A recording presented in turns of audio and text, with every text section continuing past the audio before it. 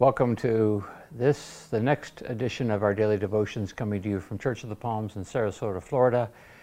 Always grateful for this opportunity to share with you from God's Word and to give us all an opportunity to reflect upon what God might be saying to us this day. So to prepare for these things, let us take some time to listen to some beautiful piano music.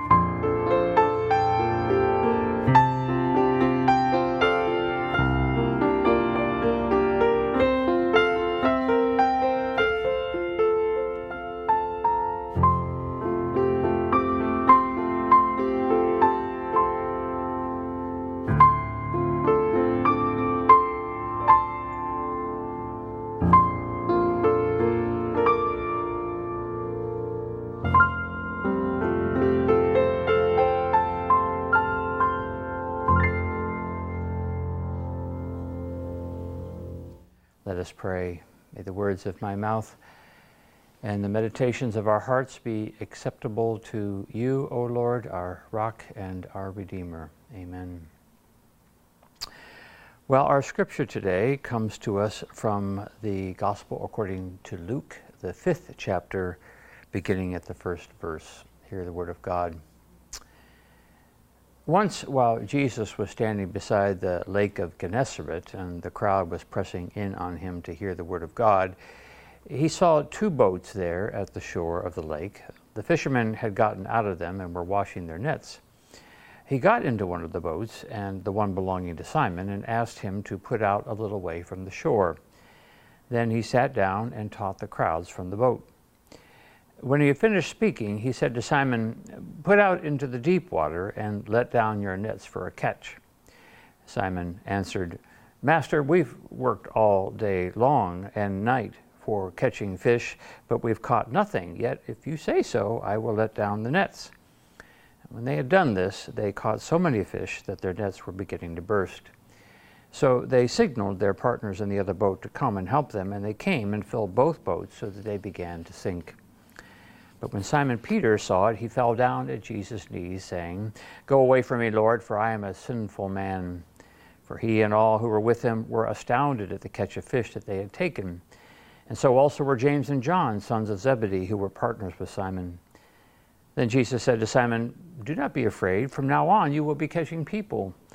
And when they had brought their boats to shore, they left everything and followed him. This is the word of the Lord. Thanks be to God. When you read this story in Luke chapter 5, for many people it dawns on them that they may have heard a similar story from somewhere else in the Bible. So in this story, Jesus tells the disciples to put off the shore, and then after teaching them, tells them to put out into the deep. And when they get out to the deep far enough, Jesus tells them to cast their nets. And Peter reminds Jesus that they've been fishing these waters all night and they've caught nothing, but to humor Jesus, he and the disciples cast their nets expecting to catch nothing. Instead, they catch more fish than they could ever imagine catching, and they almost sink the boats. And it's this apparent miracle that stuns and humbles and inspires the disciples. Peter falls to his knees in humility, and the disciples make a commitment to follow Jesus. This is the moment that begins their journey with Christ. Now, like I said, this story in Luke sounds a lot like another story in the Gospels. This one from the Gospel of John, a story of the disciples after the death and resurrection of Jesus. Setting is still the Sea of Galilee, though Luke calls it the Lake of Gennesaret. But this time the disciples are at sea, and I mean that more than just one way. They are at sea in that they have been out fishing all night, like the last story, but they're also at sea in this strange time that they're living in after the appearances of the resurrected Jesus. They're not sure what to make of things. It's dark just before sunrise, and they see a man on the shore who calls to them and tells them to throw their nets on the other side of the boat. Again, they're reluctant, but they go ahead anyway. And just like the other story, they catch more than they could ever imagine. They paddle to the shore, and the closer they get, the more they realize that that man that's called them to cast their nets is actually the resurrected Jesus. Jesus invites them to breakfast, and what follows is an intimate conversation between Jesus and Peter, in which Peter recommits his life to discipleship and apostleship. So very similar stories. Some think it's the same story, just used in different ways by different gospel writers. And if that's the case, then I wonder if the gospel writers are not trying to teach us something important for our spiritual journeys with Jesus. So our story in Luke takes place as Jesus is calling his disciples for the first time.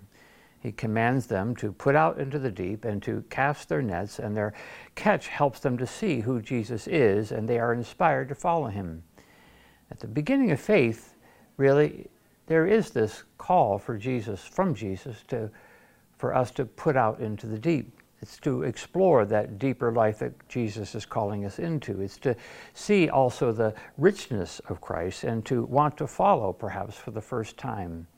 Something made those disciples drop their nets, and it was the deep and mysterious summons of Jesus. The second story, though, finds these same men much further along in their journey, but also in a crisis. Their master's been arrested, tried, convicted, executed, and then their 3 years with him seems to have all gone up in smoke. They're left in the shadows of disappointment and hurt and grief, and yet at the same time, some have seen Jesus. Some have recognized the appearances of the resurrected Jesus, and now Jesus has come to them while they wade above the deep, and in the midst of their doubt and uncertainty, they hear Jesus tell them to let down into the deep. And there they find what they need to continue on. They find what they need to journey further down the path. They find what they need to recommit themselves to the life of living with Jesus. And it makes me wonder if one of the lessons these two stories convey to us is the life of following Jesus and how it brings us to those moments that we don't necessarily want ourselves to be brought to, moments where we begin to be taken into the depths in order to have a new encounter with Jesus. Or to say it another way, the journey of following Jesus is not always an even one. It takes us over hill and dale, and sometimes to places we don't want to be, sometimes experiences we don't want to have. And all of a sudden we feel like we're getting in over our head. But these are the places where we sometimes learn things we've never learned before, and discover things about God we've never known before. C.S. Lewis, and I know it's maybe been at least a couple of weeks since I've mentioned his name. C.S. Lewis, after losing the love of his life, wrote a small book called A Grief Observed, in which he chronicles his own descent into grief and all the questions that followed him there, all the doubts that dogged him, this great defender of the faith, this one who had been an inspiration to millions and millions of people, was now finding that the circumstances of life were doing a number on him. Where is God, he writes in this little book, A Grief Observed. Where is God? This is one of the most disquieting symptoms of my grief. When you're happy, so happy that you have no sense of needing him, so happy that you're tempted to feel his claims upon you as an interruption, if you remember yourself and turn to him with gratitude and praise, you will be, or so it feels, welcomed with open arms. But to go to him when your need is desperate, when all other help is in vain, what do you find? You find a door slammed in your face and a sound of bolting and double bolting on the inside. And after that, silence. You may as well turn away. The longer you wait, the more emphatic the silence will become.